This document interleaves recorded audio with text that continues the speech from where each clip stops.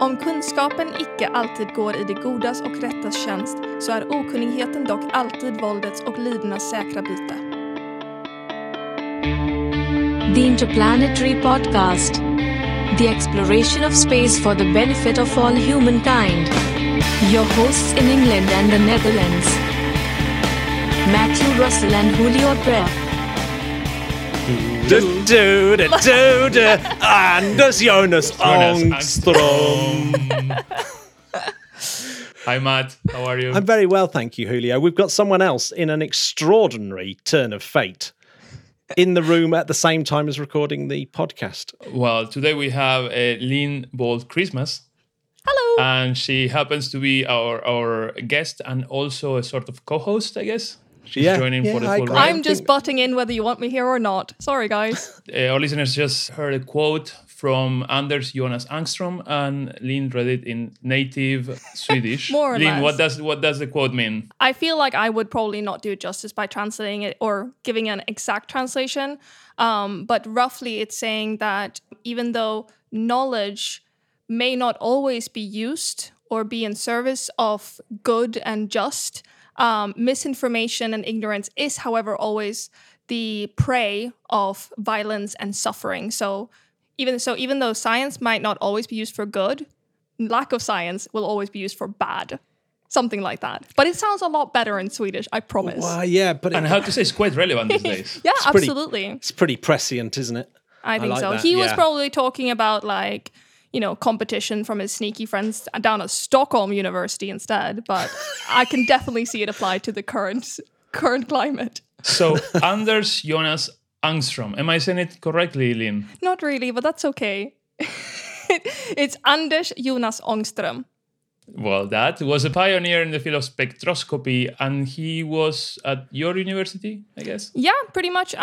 He did his doctorate at the university where I do my research, which is Uppsala University, which is it's one of the oldest universities in Europe, at least definitely in Scandinavia. It's about an hour north of Stockholm. And there's also been a lot of science people from there. Celsius was also from Uppsala, and Linnaeus was also from Uppsala. He's in botany, the guy who decided to give Latin names to plants and living things. Yeah, two good ones and one baddie. Yeah, exactly. We had Ångström, we had Celsius, now we have Christmas. Exactly, that's right. Yeah, it's not a fake name. I promise. It's a weird name, I know, but Amazingly, you're the second Christmas I know now. you're kidding. No, I know another Oh Christmas. my god, you met my dad. But if your dad works at Yamaha, yes. But Yes, that one. That will be Uncle Christmas. Uncle Christmas. No, it is an English name actually from a long time ago. Yeah. It was actually a name that's literally just given to people that were born on Christmas. That's it. It's a very boring etymological background. Julio was going to try and get away with Christmas has come early on the podcast, but I'm not allowing it. You stole it from me. Yeah, well, I didn't want. It was so good. I just couldn't let you. I couldn't let you have the glory. We didn't invite Lynn today just to make puns of her last name. No. Oh, really? Although that was a big part of it, Oh, I have yeah, to okay. say. Lynn, tell us a little bit more about you. What do you do? I do research at Uppsala University. I come from Sweden, and I am in Sweden studying here. And my field is on exoplanet atmospheres. So my job is to look at planets that are far away, planets that orbit a star that is not our sun.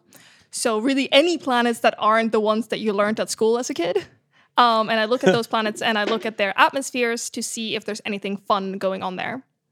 So Matt, you know how I like to bring explorers to the show, things related to ocean exploration, space exploration, and I thought, what's more out there? What's more far west than exoplanets on other stars?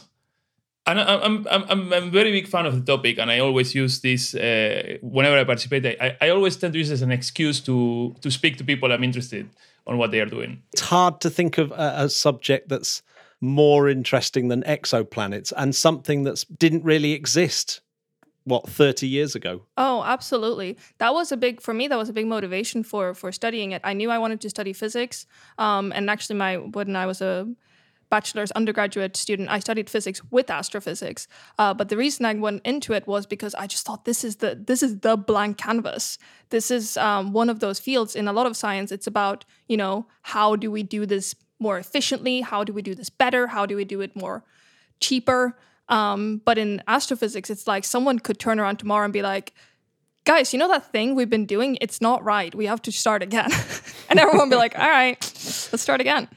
And it's just really the final frontier, to be cliche. Yeah. So define an exoplanet for me, but just so we know exactly what we're going to be talking about, because this is the exoplanet special.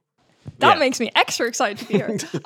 So exoplanet comes from extrasolar planet. So it's quite literally just a planet that is beyond the sun, so it's extrasolar. So people have thought about the fact that planets might be around other stars pretty much since we figured out that we were planets around a star. But of course, the problem with exoplanet detection is that when we look at a lot of the things that we look at in astronomy, like galaxies and stars, they are really big light bulbs hanging in the sky, and planets are not necessarily a source of light themselves. So really, we are relying on their host stars, their sun, so to speak, to illuminate them or to, in some way, indirectly allow us to observe them. It makes them very tricky to spot because they are just the little flecks orbiting around the star. They're not bright objects themselves. And of course, they're much smaller than their host stars. So because we cannot just point the telescope and exactly look at the planet, right? I mean, it's like trying to spot a fly next to a night lamp in the street. Well, I mean, in all seriousness, here's a question then: is how can we see planets around other stars when we're not even sure we can see all the planets around our own? Like if we talk about Planet 9, and Pluto wasn't discovered until really quite recently, and obviously so we're not even sure that we can see all the planets in our own solar system. So how do we even go about finding any outside? That's a really good point, because the thing is, if you're imagining, look, you can estimate the size of a forest much better if you're flying over it than if you're inside it. So one of the things about, you asked if we've actually been able to, look at a planet and take a picture kind of thing. We have actually been able to directly image planets before. It's just very hard to do so. And we need very, very good telescopes, and we're kind of getting there. Our capabilities are increasing amazingly. That's really kind of a booming time in exoplanet studies right now. But if you imagine yourselves, we are all, Earth and Jupiter and Mars and all of us, we're all orbiting around the sun in one plane. We're kind of sat on the pancake looking to our sides and seeing our neighbors there. But when we're looking at another system, we can see the whole thing from afar. So in that sense, it can be easier to see, okay, there are 6 planets going around that star, rather than saying, how many neighbors do I have? But of course, you're also a lot closer. So when even a more distant, really not even a planet, a dwarf planet like Pluto and stuff, when we see them transit the sky, or when we see them go across the sky, they're also a lot closer. So that makes it easier when you're trying to look at things that are far away. But could it be that when you're looking at these exoplanets, they tend to be relatively close to the star? And when we're talking about like Pluto, they are quite far from the star as well, in order to observe it. Exactly. At least the effects, the light they reflect to observe it, or as you will probably explain later, the effects of the planet, the effects of the star of the planet as they cross. Yeah, I mean, that is more visible when you're far away. In terms of seeing exoplanets, then what are the kind of major ways that we can actually do it? Because you obviously can't see them, so how do you infer that they're there? Exactly. This is a good point to touch upon. We're talking about detection methods because I mentioned direct imaging, which isn't really like our go-to method in any way, because that's would really limit us. There are 2 methods that are the most common ones that we use. One of them is called radial velocity method, or the Doppler method. And that is when you have a planet that goes around its host star, its sun, so to speak. And the thing is, we all know that planets go around the thing in the middle. What you don't always realize is that actually, even though the planets are so much smaller than their host star, usually, actually, there are asterisks there, you do also have planets that are tugging at the sun itself. And when I'm saying sun, I don't mean our sun, I mean their sun. So a planet going around its sun will actually tug ever so slightly on the central star. Simply because they are planets that have mass, and things that have mass tug on things that have mass. So even though you might think of the central star, the sun, being fixed in the middle of the system and all the other things going around it, it does actually move ever so slightly, and it's being kind of pulled towards the planets as they orbit them. So one of the most popular methods of finding exoplanets, or one of the methods that has historically been the most popular, looks at the light from the central star. And there's something called the Doppler effect, which a lot of the listeners will probably be familiar with. It's the idea that if you have something that is generating a signal, if it goes away from you, then the wavelength will be longer because it's being emitted with larger distances between it. And if it's coming towards you, the peaks and troughs will bunch up. The classic example of the train sound coming and going. It's kind of like... Or the ambulance. Exactly, the ambulance. No. That's exactly, yeah. And especially, of course, Matt, you being a sound specialist, yes. Exactly. We'll just get a little sample in there quick. Yeah, thank you. But you went into something that I remember you and I having this discussion for one of the articles we were writing, the center of gravity of a system. Yes. In which we were trying to explain to the general public about just general orbits, the different types of orbits on which we put satellites. And I was trying to put across that even a satellite, changes slightly the center of gravity of a star. That's of course, true. You have to go, I don't know, to how many decimals, and it's probably not to the point. But in the case of planets as well, you have the massive star and a tiny planet, but just that will make it that the center of gravity is no longer at the center of the star. The star is also orbiting the planet as much as the planet is orbiting the star. The best way to imagine it is if you have two people holding a rope between them and you're both spinning around, they're both going to feel the tug of that rope, even if one person is bigger or smaller. I mean, it's still going to be just that tension between them. I know we're talking about gravity, but it's kind of easier to visualize it that way. So you can imagine you can picture it as if the star is in the middle, all the planets are like kids that are wrapping the maypole with the ribbons, and like they're all kind of tugging at the star in their own way. And one of the biggest tools in the toolbox of astronomers today is we look at spectra. We look at the light of stars and things, and we can look at what that light is made out of, thanks to people like our boy Anders Jonas Ångström, and we can learn something about the chemical composition, whatever the source that is emitting that is. That's actually, I know, a little etymology lesson is that helium comes from Helios, the Greek word, or the Greek god for sunlight, because the first time we found it was in the sun. It's so stable that we never detected it through chemistry, and we pointed at the sun and we were like, what the heck is that? And it was helium.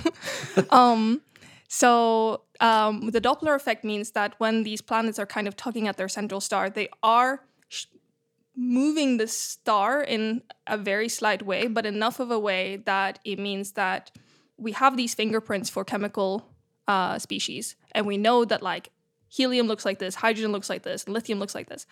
And because we know where those fingerprints are supposed to be, when something is moving, that shifts the position of that. So then when we cross-correlate to the hydrogen we have in a lab stationary on Earth, and then we look at the one in the star, and if we see that it's moving in such a way, we can figure out how fast it's moving and by how much, and then we can do some clever math to figure out if there's something pulling on it. Now, let me see if I understood from a dumb, not scientist point of view. If a star was there and there was no planets around it, no asteroids, nothing, it would just stay in place. You would see it always at the same color, except obviously as it goes through life and changes. Right. And but it would look always the same to you. And what you are saying is the moment you put a planet or something around it, because of the Doppler effect and the slight movements, you're talking about changes in the spectrum, but could it be translated as like slight changes in the color of the star as well? Yeah, basically. We call it the wobble because it's just wobbling. They're really not big changes. That sounds very scientific. Exactly. Astronomers love a good silly name for things. And wobble is definitely a good contender. For example, we know our sun is wobbling, right? We know because Jupiter's pulling it literally far enough that their center of gravity is outside of the sun's atmosphere. So we've got this ludicrous wobble with our own sun because Jupiter's massive. But you make a good point because Jupiter is, for instance, a really big planet. And one of the problems with this kind of wobble method is that it overwhelmingly biases us towards finding large planets that give a big wobble. Because if you happen to have a planetary system where there are only little tiny baby planets that are really not going to make a big wobble, then it's very hard to find them with that method. And actually, one of the other methods, which is the transit method, which I'm going to talk about, is the same problem where basically the methods that we use are usually indirect detections. And then that favors big planets and dense planets and things like that. Nearly everything in astronomy is found or is detected indirectly. And you can imagine you have a mouse in your house. I don't have to imagine that. Yeah, exactly. And you can imagine that there are two ways to detect that you have a mouse. You could directly observe your mouse because you saw him scuttle across the floor and you go, yep, that's a mouse, I just saw him. Or you could indirectly observe it by saying, okay, there are little mouse-sized droppings, there is a bite in the food that I left out, and I can hear some squeaking in the wall. And you could then pretty confidently indirectly assume or detect something by saying, I have indirectly concluded that there is evidence for a mouse being present. But you also kind of, it is hard as well because you need quite a lot of good indirect ones because the bite from your food could be a hungry small child and the squeaking in your walls could be bad flooring. And so with everything in astronomy, this, and a little bit off topic, but, the black hole stuff that has been in the news a lot for the last few years, we've indirectly been detecting black holes because we've seen things orbiting something. So we figured out it's probably black holes. And then we had this beautiful image recently. So indirect versus direct detection is quite a funny one because it does also mean that your indirect observations, you do tend to sample things that are easier to detect indirectly. But then you also get you kind of also reach a philosophical point where you wonder, okay, but how many indirect observations is actually like a direct one? Because otherwise you could say, well, you haven't found an exoplanet until you directly image it. Everything is indirect. Yeah, isn't exactly. It really? Point there is this bias towards discovering massive planets because of the detection methods. So I recall that when at the beginning of this whole story, as exoplanets are being discovered, I remember the news mentioning like massive super planets or super Earths or different categories, and they all and it looked as if we were an anomaly, being a smaller planet, and for the general public, it started looking like, okay, every other planet out there is 10 times the size of our planet or more. Well, but what you're explaining now is not necessarily the case. Those are the ones that we can actually see in this indirect way, but it does not mean that they are more common than planets that are Earth-size. And more specifically, they were the first ones we found. And now we're getting better at detection and we're finding more things. One thing that's very interesting is that if you read a lot of exoplanet articles and things like that, you see a lot of references to hot Jupiters and super Earths. And they are a classification of planets. Hot Jupiters are roughly Jupiter-sized planets that are hotter because they are closer towards their central star. And then you also have a super Earths, which are kind of Earth-like planets, but they're much, much bigger. When we started looking at exoplanets, one of the very obvious problems is that we have a sample size of 1. That's us. That's really not good data to extrapolate from. So, we figured out, okay, we have 8 planets, we have some big ones, we have some small ones, and then we got insecure and we're like, wait, what are all the other planetary systems going on? Guys, is 8 planets too many planets? And then we kind of wanted to start looking around to see what everyone else at school was up to. What we found is that it's seemingly, and this is kind of where it's interesting to think about whether, the sampling bias, so to speak, we started looking at the other planetary systems, what we realized is that a lot of other systems have all of their planets much closer to their central star.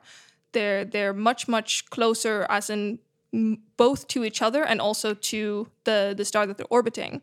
And you have a lot of planets that are in this kind of interim category of super Earths, or like Jupiter planets that are Jupiter-sized planets that are closer in. And that brings up a lot of questions about how our solar system formed. And if we're odd ones out, then what the heck happened in our solar system when we were forming? From what you're saying, I always hear of the famous Goldilocks zone, the distance from our sun in which water in a planet would be in liquid form, not fully ice, not fully vapor. But then if you're saying that area in most other stars, or at least in the ones that are observed, are taken by planets that are bigger than Jupiter, with crushing gravity forces, I could imagine that not fun. It's not fun for life forming. Nope. I guess. And can we sort of guess? This is so non-scientific, but are we in a sort of special type of solar system, particularly conducive to life, because of this abnormality of how our planets are sorted or orbiting the star, as compared to these normal ones with super planets so close to the star? Yeah. So one of the ideas I'm completely speculating here, so you don't have to. No. Hey, that's what we do. We're speculating. The field is young enough that we're still in the speculative phase with a lot of our stuff. But one of the ideas about how our solar system formed is that we think that maybe Jupiter and Saturn formed much closer to our star, to our sun, than where they are today. We think that maybe they formed around where Mars is. Possibly their orbits became resonant so that they kind of flung further out into the more distant solar system, and also dragged a bunch of mass with them. This is one of the ideas that we have, and that could also shed some light on both the super Earth thing and the hot Jupiter thing, because that means that if Jupiter used to be closer, if it had stayed there, it would have been a hot Jupiter, and if they hadn't dragged out more mass, then maybe there could have been super Earths forming as well, because there would have been more mass for the inner planets to have formed from. But there are certainly other rocky planets that are in the habitable zone, is a more defined word than Goldilocks zone, even though I prefer Goldilocks zone. But then you also have some really interesting stuff, because we also talk a lot about what kind of stars have planetary systems. We like looking at, it's interesting to look at planetary systems around brown dwarfs, because brown dwarfs are much smaller and much cooler. And it means that they have habitable zones that are at a different distance, that are much closer to them, which means that if you have planets closer to them, then they are still in the habitable zone or the Goldilocks zone, even because the star that they're closer to is colder. So if you're finding planets that are closer to the central star and that central star is colder, then you're kind of okay. But then you also get into other questions. You get into questions like, what if there's flares coming off of this star? That's bad news. And you can talk about when you have planets that are too close, they can get tidally locked, and that's no fun if you want to have a days and nights that are not just horrible hot days on one side. I remember a movie with Vin Diesel in a planet that was tidally locked. Yeah. That's why we look at that negative profiles. Fun movie. But we actually went on a big tangent. And so far we're talking about the wobbling method of detection.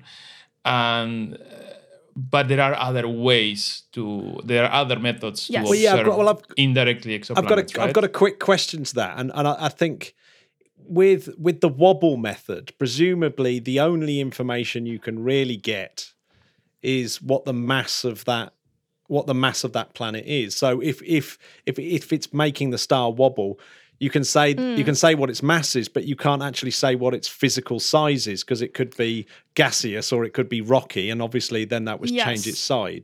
But you could tell as well the orbital period. Yes. Yeah, you can. The mass and the orbital period, I guess. So you only ever know its mass, you don't know its size. So therefore you couldn't say anything about atmosphere or anything like that. Presumably that's what you're interested in. I certainly am. So a lot of the time we use, what we often do is that we use methods in combination with each other so that they can support each other. One of the most common methods today is the transit method, which is when you have a star, and when you're looking at a star, you can picture the star like a 2D circle, and the planet comes in front of the star, so it's between you, the observer, and the star. And when it does that, it blocks out a little bit of light. You're kind of putting a little shadow in front of it. It's enough to notice a difference in the luminosity. Exactly. Of the star. So you're looking at the light, and you're getting light, and then the planet comes in front and it dips down. So you're getting a little bit less light as the planet is crossing in front of that phase, and then when it leaves the disk, then the light comes back, and so you're getting this curve in the light amount that you're receiving. We call it the light curve. So it kind of looks like a U shape. But that should be peanuts in terms of how much it drops, right? It's very small amounts. And of course, it depends on the size of the star, and it depends on the size of the planet. The thing that is more useful with this method compared to the radial velocity method is if you're interested in the atmosphere. Because if this small planet crosses in front of the star, there will be a very small amount of light that's also going through the atmosphere of that planet. If you imagine that you have a big lamp, right? I'm not looking at the lamp. I'm looking at the wall where the light is hitting. And without looking, you are holding up a piece of paper that's like blue or red or green or something.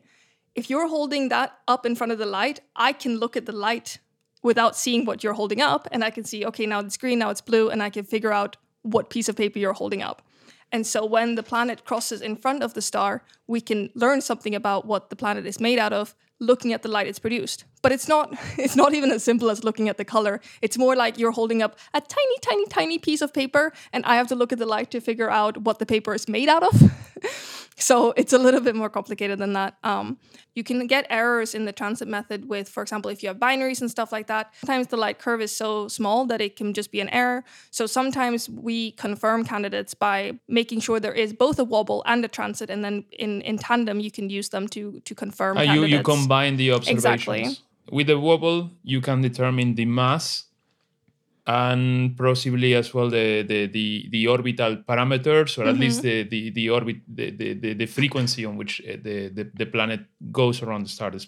With the transit method, by noticing the difference in the light amount, you can also calculate the disk of the planet. So you can calculate the radius, yeah. Exactly, but if you have the mass from the wobble and you have the radius from the transit, then you can also know the density. Dun, da, da, da. And then you can learn something about what it's made out of. Yay! Exactly. And presumably, like Julio said, if you've got the mass and you know how often it transits and you know it's the size of the disk, now you can have a stab. If you know what that star is like, and we know a lot about stars, so if you know what that star is like, now you have some idea about what that planet is like, as in exactly. So where does that take us? So I mean, presume you actually mentioned the looking at atmospheres thing. Yeah. How many telescopes are actually capable of doing that? And how near? Presumably, you can't really do this with most exoplanets. Presumably, they're too far away for that, because it just seems so insanely. Yeah. the instrumentation, which surely is just incredible for that. It's really wild, to use a technical term, and it's also something that's really kind of taken off in the last decade or so. One of the things that you need is a significant atmosphere. Not every exoplanet has an atmosphere as well, and you can't really this method relies on light passing through the atmosphere. So you can't do it if there's no atmosphere either. And this also means that the planet and the star should be in the same line of sight. Yes, so you need the same line of sight. You need one that preferably has a short enough orbital period that you can do a couple of transits. Which is a good thing, that many planets seem to be much closer to their central star than the planets in our solar system. But one of the biggest problems is that the star is so big and the atmosphere is so small. And so much of the light is overwhelmingly coming from the star, and just such a small percentage of the light is actually going through the atmosphere. So we need really accurate models of the stellar atmosphere, because there's a lot of chemistry going on there too. It's not just hydrogen. There's a lot more complicated chemical signatures that go through there. Because if you're detecting a little bit of well, say it's hydrogen, how do you know it's hydrogen from the star behind it or hydrogen from the atmosphere? How do you separate the chemistry that's going through the atmosphere? How do you separate them? Yeah. Exactly. Yeah, the signal to noise ratio must be absolutely ridiculous. For these kinds of things, we use a lot of ground-based telescopes, because they can afford to have really big mirrors like the ones at the Very Large Telescope in Chile. But then you also have another error that comes from the fact that it's also going through our atmosphere. So what if you're like, oh, hey, look, there's a bunch of water and oxygen. Actually, you were just looking at our atmosphere. So you also have to account for that influence as well. So it's really tricky stuff, but we do it, or we're trying to do it at least. Okay, Lynn, no limits in budget spending. Yeah. What observatory do you want? I want to cover the moon in mirrors. Good. No, I'm kidding. No. So our sky would be like a disco ball? Yeah, exactly. Oh, that'd be nice, actually. On the dark side of the moon, of course. Yeah, the dark side of the moon observatory seems to me that... We can go in the dark. It gets hit by the sun. No, sorry, the far side of the moon. Yeah, far side. You spoilt it with your Pink Floyd reference earlier. You musician. So the far side of the moon. I think that's brilliant. So presumably you're excited about this year's launch of the James Webb. Oh, terribly. Yeah. One of the big things is actually when you ask about what unlimited funding, the thing is you need both space-based telescopes and ground-based telescopes, because they have different strengths and weaknesses. So I want as many as possible of both. And JWST is going to be a really amazing asset to our arsenal. In terms of like atmosphere, if we're really, I mean, let's face it, it's all well and good knowing that there's some rocks spinning around some stars out there, which is amazing. But what everyone really wants to know is, do they have life on? You know, presumably that's the ultimate question. Or do they have atmospheres that are capable of having something? So can we see these atmospheres from ground-based telescopes, or do you need space-based telescopes, or is there just this huge array of different ways of doing it? Actually, the telescope that I'm working with is a spectrograph called CRIRIS Plus on the VLT. That's a ground-based one. I'm not using a space-based one at all for my research, because you can get such big mirrors. You can get these, they're really state of the art, because with so much, it's about mirror size. And I mean, we know what a pain it is to launch JWST, and that's a big mirror, but it's not as big as the ones we can get on the ground telescope. So this is really why having them work together, by having missions in parallel like this is the way to go. Yeah, I mean, joking aside, I mean, I am deadly serious about the sort of big mirror on the far side of the moon. It seems to be the dream ticket, that because you can build something big. And we're not doing anything else there, are we? No, you can build something big. It's you've got this natural protective sun shield. It's like loads of things that are going for it. Well, you have to ask the Chinese now if we are doing something there. Yeah, that's true. I don't know that we're doing anything. So no, we're not. There's nothing on the. There's no plans for it, is there yet? No. You take the far side of the moon, you cover it in mirrors. That's like a big flare light saying, hey, aggressive aliens, here we are. Yoo-hoo! Hello. Come and get us. Exactly. What are the sort of things that you've discovered discovered in your quest to learn more about atmospheres of exoplanets and things? What are the kind of things that you've got really excited about and actually amazed that we can do? Actually, the field is still relatively young, so much of the things that I've learned in the last few years are also because we've just learned them in the last few years. They're so new, and I think the most groundbreaking thing for me has just been how vast and complex the chemistry in our universe is. You know that there's hydrogen and helium in space, but to find organic molecules, to find buckyballs. Did you know we found buckyballs in space? I know, it's incredible. It's just stupid. I'm like, who okayed this? So just how vast and complicated the chemical world of our universe is. I think that's what's been really exciting, and that's something that has been booming lately and will continue to grow, I think, because we're getting so good at recognizing more complicated molecules, and we're getting better capabilities for it and better understanding all the time.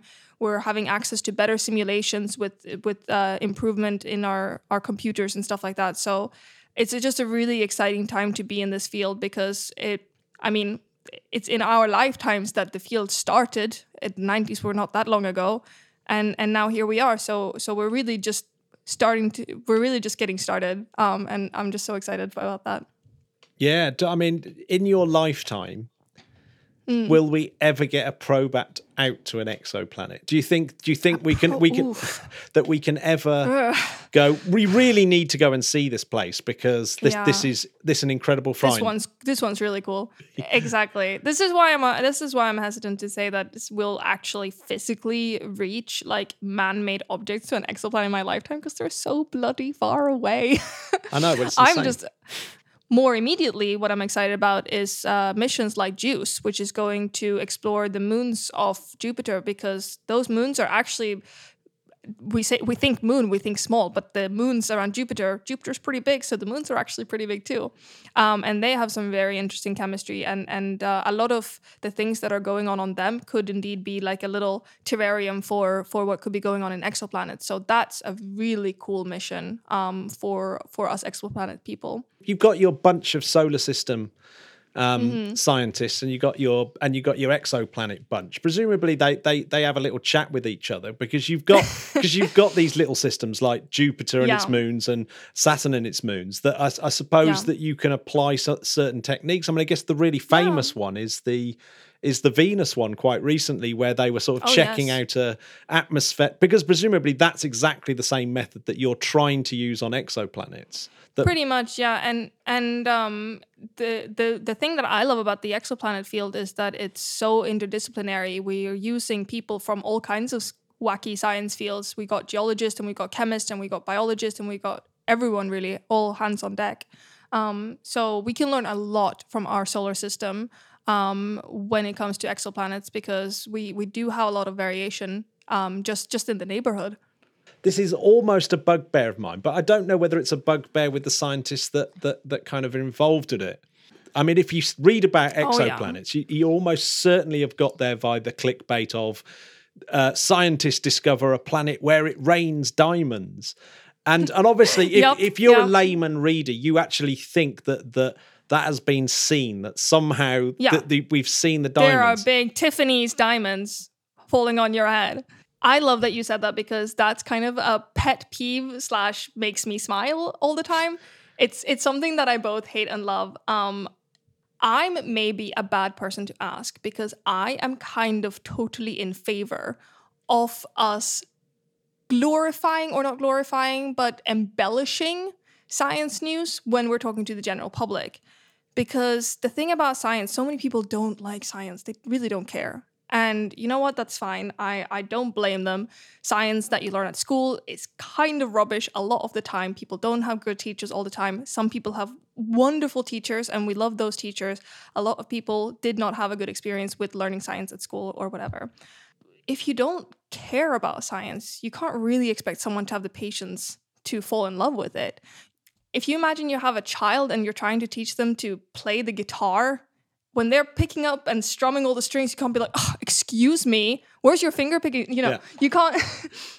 If they're trying to kick a football around, you can't shout at them for being offside if they're like 4 years old. You have to give them some room to fall in love with the concept first. And once they're into it, then they can be like, okay, yeah, I want to do this. What are the rules? And I feel like it's the same with science. I mean, you can't expect people to have the patience to learn the rules of a game they don't care about. So I think it's really important dazzle people a little bit with the magic of science, because it's really magical. It is really cool. So if you can grab someone and say, hey, did you know there's a planet where it rains diamonds? They can be like, oh, really? And then they want to learn more about it.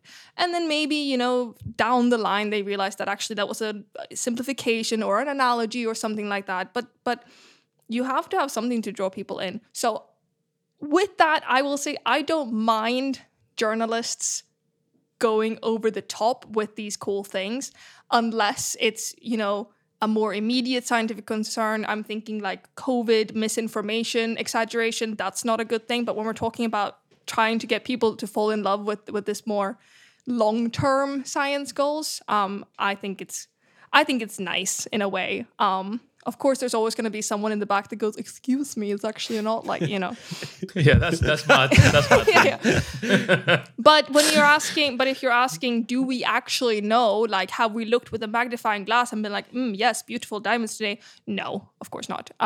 What we do is that we give an educated guess.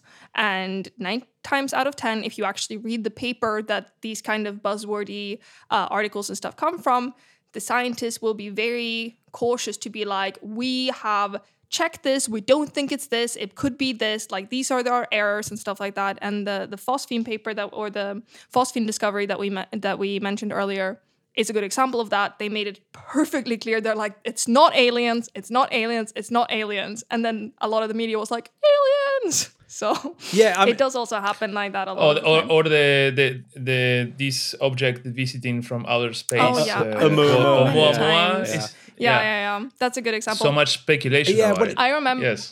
I actually remember a few years ago. I remember so specifically. I was at the airport going home for Christmas, and I was reading this paper that had come out. It was about some unknown radio source that they had found. Blah blah blah. There was a big thing in the conclusion. They said, you know, we went through every different thing. We think it's this, we think it's this, we think it's this. Of course, we considered, you know, non-natural sources, but it's probably not because blah, blah, blah, blah, blah. And then the next day I was sat in the car and on the radio, they were like, have you heard about this alien civilization that they found? And like, they just said it, guys. Come on. Yeah, it's so close. Feel as though things like those kind of science stories, and especially exoplanets, they do get sort of pumped up by the press. Yeah, and weirdly, they pull at the heartstrings. Yeah, but weirdly, the things like the vaccine for COVID have been strangely underplayed by the press. It's like it's really bizarre, and it's like. That's the cool thing. Yeah, exactly. Never mind about the raining diamonds. We can save lives. Yeah, well, one's got like this huge stack of evidence for it, and the other's very speculative. Yet they're really willing to sort of run with the very speculative and not run with the highly backed up. And it's a strange world we're living in. I mean, I've only just, when you mentioned the COVID thing, I was thinking, it runs the other way with that, bizarrely. Right. Yeah. Bringing it back to our boy Ångström with this quote. Yeah. No, but it's true. And I mean, like, people will always be like, I'm going to go with the alien story. Like, that, of course, that's more fun. Of course. It's sci-fi. It's everything. And I mean, as someone who's like rolling her thumbs and thinking, yes, please increase public awareness and give us funding to build more fancy telescopes. Yes, please.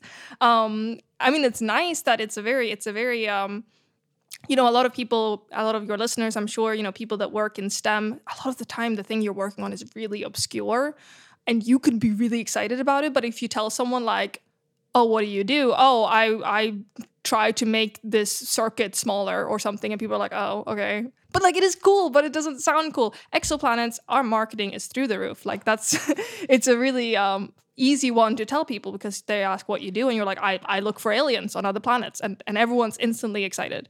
So when it comes to these articles that talk about, you know, what these planets look like, they're not based on nothing. They are based on observations. We have something that made us make that description. Like there was some signal or some detection or some deduction that was made to make us think they're diamonds or something like that. But it's not, we don't have the capabilities to really see things happening on atmospheres with that level of detail. It's usually things like, we know that this atmosphere has this kind of temperature and this kind of pressure and this kind of chemical in it. And we know that this chemical at this temperature and at this pressure does this cool thing, which is like get compressed into a diamond shape and fall from the sky. So, it's more like the indirect thing that we're putting the clues together when we're saying, I guess that is what those clues would add up to say, but it doesn't mean that we've gone over there, checked out the diamonds, and brought them home. I have to bring a counterpoint to this. I have been thinking, you were mentioning about this beautifying the dazzling, the headlines, embellishing. But don't you, with that, also run the risk of making science seem simpler than it actually is? Because even today, sometimes I run into people that we have made space travel. Yeah.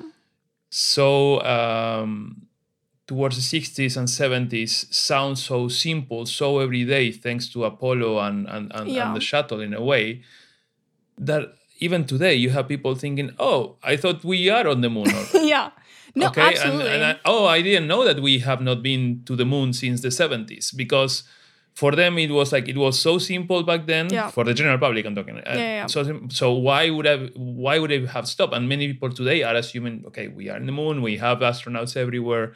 They don't realize how difficult it is. So could that be also a risk when you do that with this sort of science? Yeah, absolutely, headlines? Absolutely. I mean, like I said, there is an upper boundary for that. I used medical stuff as an example, or COVID as an example. But there is an upper boundary where beyond that you get misrepresentation, and you get people losing interest or something like that. Where that boundary should go, I think, is very field dependent, because in a field like my field in exoplanets, we're so early on that really there's not that much more we can do to impress you, because we're still in this kind of speculative thing, and we just really want to keep looking at cool stuff and figure things out. When you're talking about fields like space travel or human space travel, you're actually involving humans in a much more sort of immediate capacity, I would say. And the sort of, if what you're after is funding, for instance, which you can, if you generate public interest, you have people care about it more and they're more likely to give funding, etc. I think it's a different kind of conversation, because then it more kind of directly affects the population. And astronauts we're taking humans and putting them in space. It's a more personal kind of endeavor in science. Medicine, also personal. You're talking about humans. My field, we're just looking at cool planets far away, so it's not really. It doesn't affect people in the same way, I would guess. What's funny is to run with Julio's point a little bit is that we're going really off topic here. I know, but it's a really good one, because I think exoplanets is a really good, because you've put forward an argument I've not really thought about, that it may be discipline specific. But the one thing I've noticed, and because I through the podcast and through various other things, I end up being on programs about trying to debunk, conspiracy theorists and stuff like that, and you speak to them, and you know that at some point they'll bring up what is essentially a logical fallacy anyway, but they'll bring it up anyway. I heard some scientists saying about diamond rain the other day, and is there diamond rain? Of course they're not. So why should I believe that we went to the moon? Yeah, and you think, they have. I know it's obviously a false equivalence, but it's like, but nevertheless, they're making a point that the general public actually resonate with. Oh, yes. Oh, hugely. And I mean, we could do a whole other hour on a public trust in science. And I mean, a certain transatlantic neighbor of ours, I've been having an election that was a lot about trust to science and, what it means. Then you can talk about politicians' role in science, and I do. Whoa, guys! That's why that is indeed another hour. So, but I just received a visitor from another planet. For example, outreach is really important in my eyes, because I think you need to reach people when they're kids. That's when the love or distrust for science starts or ends. therefore shouldn't teach kids to love or hate or really have a preference on science. What you should teach them is scientific literacy, in the sense that you should be able to learn, because it's a skill that you learn, like you learn the violin or to play football, you can learn to do good science, in the sense that you look at things and you think, do I trust this? Does this make sense? Let me quickly run through this. And it's nothing that's based on intelligence or capability. It's just something that you can learn to do, and have good scientific hygiene when you apply it to arguments. There's so much misinformation in the world right now, and which is so distressing. You don't want to get to the point where you've told people so many things so many times, and they've heard so many conflicting arguments that they just want to throw their hands up and say, I'm not listening to you anymore. So it is really difficult to strike the balance, because that's ultimately, to answer the question, that's what you have to do. It's a little bit of both. You have to both dazzle, but then when they actually step closer after you did your journalistic jazz hands, once they step in closer, that's when you can say, well, actually, this is what's up. Yeah, this is what's actually happening. I wonder if a lot of the time science communicators, and especially popular science communicators, and there are some amazing ones, and amazing. Brian Cox the other day, but literally blew my mind when he was on. He's fantastic. He's literally insanely good at it, and he doesn't fall into any of the kind of traps that other people do. But obviously, when he's sort of the journalistic thing, you're right, and I think that you absolutely hit the nail on the head. That when you're at school, not being given the facility to learn how to learn. That's the crazy thing, and really, if I go back to my conspiracy theorists, they believe all the things all the same things that I know that they're going to believe in, and it's all just a tiny, and it really is a tiny tweak of thinking at the beginning, absolutely. And it's really frustrating. And it's not people who have fallen victim to conspiracy theories. I see them as victims in the sense that they have been convinced through some means to believe something that isn't in their interest to believe, I would argue. And it's not that they don't have the scientific knowledge or capability. They're people who are as intelligent as you and I. But the problem is that when you fall into that kind of hole of distrusting experts, then nothing can convince you, because all the other evidence, if someone believes a conspiracy theory, if you try to get them out of that hole with more evidence, they're just going to say, that's what the experts would show you. You're one of them. A shill. And exactly. And so that's why it's so difficult. And something that, there's an analogy I give my nieces when I talk to them about science. I think learning science at school when you're young is so much harder than at kind of university level, because you have to memorize so much.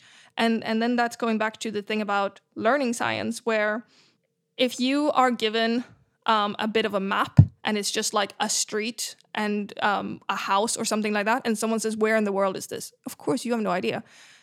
But then if you see another bit of a map and one is a bit more zoomed out, the more you learn about things, the easier actually it is to puzzle them together. And then you can be like, oh, okay, so this part of the map shows this bit and that shows that. Okay, right. Okay, so I'm here between these 2 points. And I feel like the more you learn about science, the easier it is to kind of triangulate your knowledge that makes sense. So if you have a basic understanding of chemistry and a basic understanding of biology and a basic understanding of physics, then they actually support your learning in the other fields, because then you can say, oh, okay, this biology thing makes sense because from chemistry, I know this and that. So science kind of gets easier in a way, in my opinion, the more you know about it. But that's never advertised to kids. Kids just start at the hard end of the pool, and then they're like, this is awful, I'm never doing this again. And then they climb out before they get to the shallow end. So yeah. I mean, this is no longer about no. Right, let's drag it back to exoplanets. Have you got a favorite exoplanet? Ooh, I mean, can I say Proxima Centauri B and C? Because they're the closest ones. I have to love them. Oh, actually, there is one that I really like. It's called J1407b, and it's a exoplanet that has the biggest rings. It's been known to be called Saturn on steroids. It's just got too many rings, and it's orbiting around this teensy little star as well. So it's just so very different from our solar system. How can you observe rings on an exoplanet? This could be another hour talking about disks around stars and about planets and stuff. You can see them if you have good telescopes, let's just say. Yeah, I mean, I guess in the... I don't know if I know the exact answer. I mean, Saturn's rings are quite seeable, aren't they? I mean, it's you can see them with a pair of binoculars if you're lucky. Oh my God, I have to tell you my favorite fact that I learned the other day. Did you know that sharks have been around for longer than Saturn's rings? Oh my God. I'm not kidding. How stupid is that? 400 million years ago, we think that sharks came, and Saturn's rings are like 150 million years old max. Yeah, that is my fact of the day. I love that. The sharks were just looking up being like, what's that planet? Pfft, boring. Gas giant. Get over it. Yeah, eventually Mars is going to get some rings because Phobos and goes past the Roche limit, doesn't it? And we'll become rings at some point. We're all just going to get rings, and we're going to be the ring solar system. And then there's going to be some aliens that are going to be like, have you seen this exoplanet Earth? It's amazing. look at how beautiful it is. Yeah. Is it blue? No, wait. Oh yeah, they had this greenhouse thing happen, so it's just a big rock now. No. Whoops. So let's get on to let's wrap it up then. Let's our final two questions. I'll go with the first one, which is if you had to bring someone back from the past to show them about exoplanets, who would it be? I feel like this is really obvious. You know what I'm going to say, right? It's got to be Carl Sagan. I thought you would have said Copernicus. I thought you were going to go with Ångström. No, he was more in exoplanets. I don't know if that would have been his cup of tea. Really? Well, I think come Carl on. Sagan. I mean, he would have loved it. Carl Sagan, SETI, come on. And he died in the 90s, unfortunately, like right at the cusp of the big boom. I think if he knew what was going on right now, he would be the most excited of everyone. Yeah, but he was born in the same year as my dad, and my dad's still alive. So it's really sad that he's not here, actually, Carl Sagan. Yeah, him and Feynman as well. Feynman as well would have been, I don't know if he cared about exoplanets as much as, he would probably be more excited about CERN stuff, but still. Feynman was interested in everything. Yeah. He's like, Feynman was just interesting, full stop. He liked drumming. Yeah, he liked drumming. Yeah, exactly. He was interested in everything. Like, he's the one that I always tell my students when they ask the ridiculous question, why are we learning this again? You go, why are you learning? I don't even understand your question. But please leave. Get out.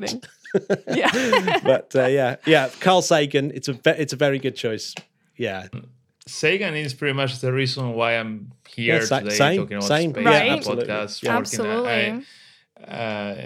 Because just like Lynn said, in school, okay, you have a certain way of teaching science, especially in the 80s, lots of memorization. But there was this book, Cosmos, in my mom's bookshelf. Of course. And since I was very little, I remember looking through the pictures at the beginning, and eventually then reading and all that. And it's a book that always came back. And I have to say, this guy is... And I sometimes wonder how many lives were shaped and choices were made to go into space stuff because of him. Absolutely. It must be. Yeah, I mean, he's the ultimate STEM ambassador, isn't he? But I think there's a few people, right? Like we mentioned, Brian Cox and Neil deGrasse Tyson. They're all out there, aren't they? That inspire. And I mean, Carl Sagan, just to make a nice complete circle, what we were talking about learning about science and falling in love with science. I think the thing that he did so beautifully was to bring it down to a level that you understand. One of the problems with science communication is that so often people have spent 20, 10, 30 years learning about their field, and they're very excited to show off all the fancy words that they learned to describe certain things, that they don't really want to resort back to the simple words that still make the most sense to people. Because if you're using all the fancy vocabulary and people aren't following you, then they're not going to be appreciating that. You have to go for the lowest common denominator. It's much better to bore people by repeating things that they already know than to alienate them by talking about things that they don't understand. And I think Carl Sagan was such a brilliant example of that, because he never shied away from just bringing it, to be cliche, back to basics. Sagan not only invented sort of modern science communication. Science communication, I think he probably is still the best science communicator because he's like just had a gift. Yeah, that Cosmos program is still. I watched it. Yeah, I mean, it's still. I played it to my kids and I thought it was going to be really dated, but some of the things like the evolution stuff is incredibly perfect. It's like, I don't know how else you could have explained it any better. The calendar of the universe is it keeps being used and over and over again. If it ain't broke, don't fix it. It works. Just exactly. But also, Julio, you're going to do the last question because you've got a house full of musical instruments. So you could, so Lynn has a house full of Lynn's music. got, Julio doesn't, because they'd be trashed, wouldn't they? I mean, I have to say that Lynn has a better microphone than yours. Oh, this whole thing? From an expert point of view, this microphone's as good as it gets, Julio. It might not look anything, but it's... I mean, after a certain point, you're just paying for the name. Lynn, from what year is your microphone? 1968. That is a beauty. And the best thing about it, it's called a Musk recorder, right? Exactly. It's a Sennheiser 44D, I think. Very good. Very good on and toms. Clearly, basically all of Rumors was, if I remember correctly, recorded on these ones. Wow. So if I sound like Stevie Nicks, you're all welcome. I'm not going to do a Stevie Nicks impersonation. You'll all be sorely disappointed. So, favorite space song? David Bowie's Not Allowed has been chosen too many times. I know. I've thought about this. I'm really torn because, I feel like shout out to Kraftwerk because Spacelab, that's like inventing the fact that synths = spacey sounds, So I would maybe go with that. And I feel like Dark Side, Pink Floyd, I mean, it's not spacey itself, but could it count just because it's a great album? Maybe. I thought of Across the Universe with the Beatles, but actually I think I'm going to say a little shout out to a more modern band because a band that I really like is Fleet Foxes, and they have a song called Blue Spotted Tail. And that's about space stuff. Well, it's more about like, I'm sad, so I'm looking up at the night sky.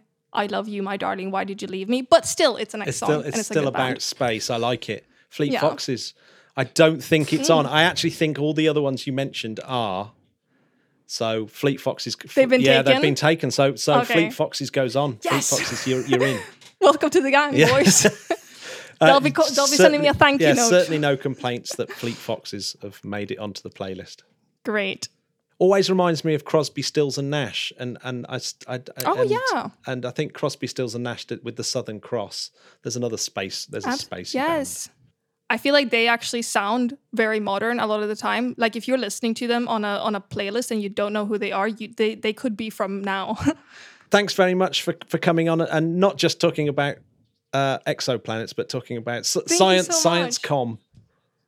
Absolutely. Yeah, sorry. I was probably more about science com. I have so much more. I made so many notes in my head about things I wanted to say about exoplanets, and I've said like 4 of them out of 400. So I apologize. I don't know about you, Matt, but I don't think this will be. I think this will not be the last time we I hope not. Lynn on this show. Absolutely. So if you've got something really cool coming up, Lynn, let us know, and we'll get you back on. Absolutely, yeah. Please do. I've had a wonderful time tonight. Thank you so much for having me. And I can't wait to hear how good the audio is, because to be fair, that is actually an amazing microphone. Julio, where can people go if they liked the podcast? They should go to interplanetary.org.uk. Awesome. And if you want to go even further, you can go to www.patreon.com/interplanetary, where you can join the journey and see maybe a little bit of extra content when I've got the time to put it up. But thank you very much, Lynn, for joining us, and thank you, Julio, for being the co-host again. Pleasure's all mine. If people want to join to follow you, would you like to plug something like Twitter account or something? Absolutely. I am on Twitter. I'm really glad you asked, because I'm really disproportionately smug about my username on Twitter. It's NP Lynn, Linn, space, because my name is Lynn, spelled with 2 N's, and mp.lin space with 1 N is a Python command that people often use in programming when they're doing space stuff. And my name is Lynn and it's space. Get it? NP Lynn space, but like MP Lynn space, like the command. Wow. Yeah, it has to be said. If you're smug, it's the ultimate geek smug I've ever heard. I'm going to give you that. I would put it on my CV. Maybe in capital letters right at the top. But I mean, I don't know if do they give postdocs based on interesting Twitter names? I think it goes towards some. I think it does sort of bolster the markup. It's one of the learning outcomes. Absolutely, yeah. Well, thanks very much for coming on. And thank you again. We'll definitely get you back. Okay, peace out, guys. Thank you so much for having me.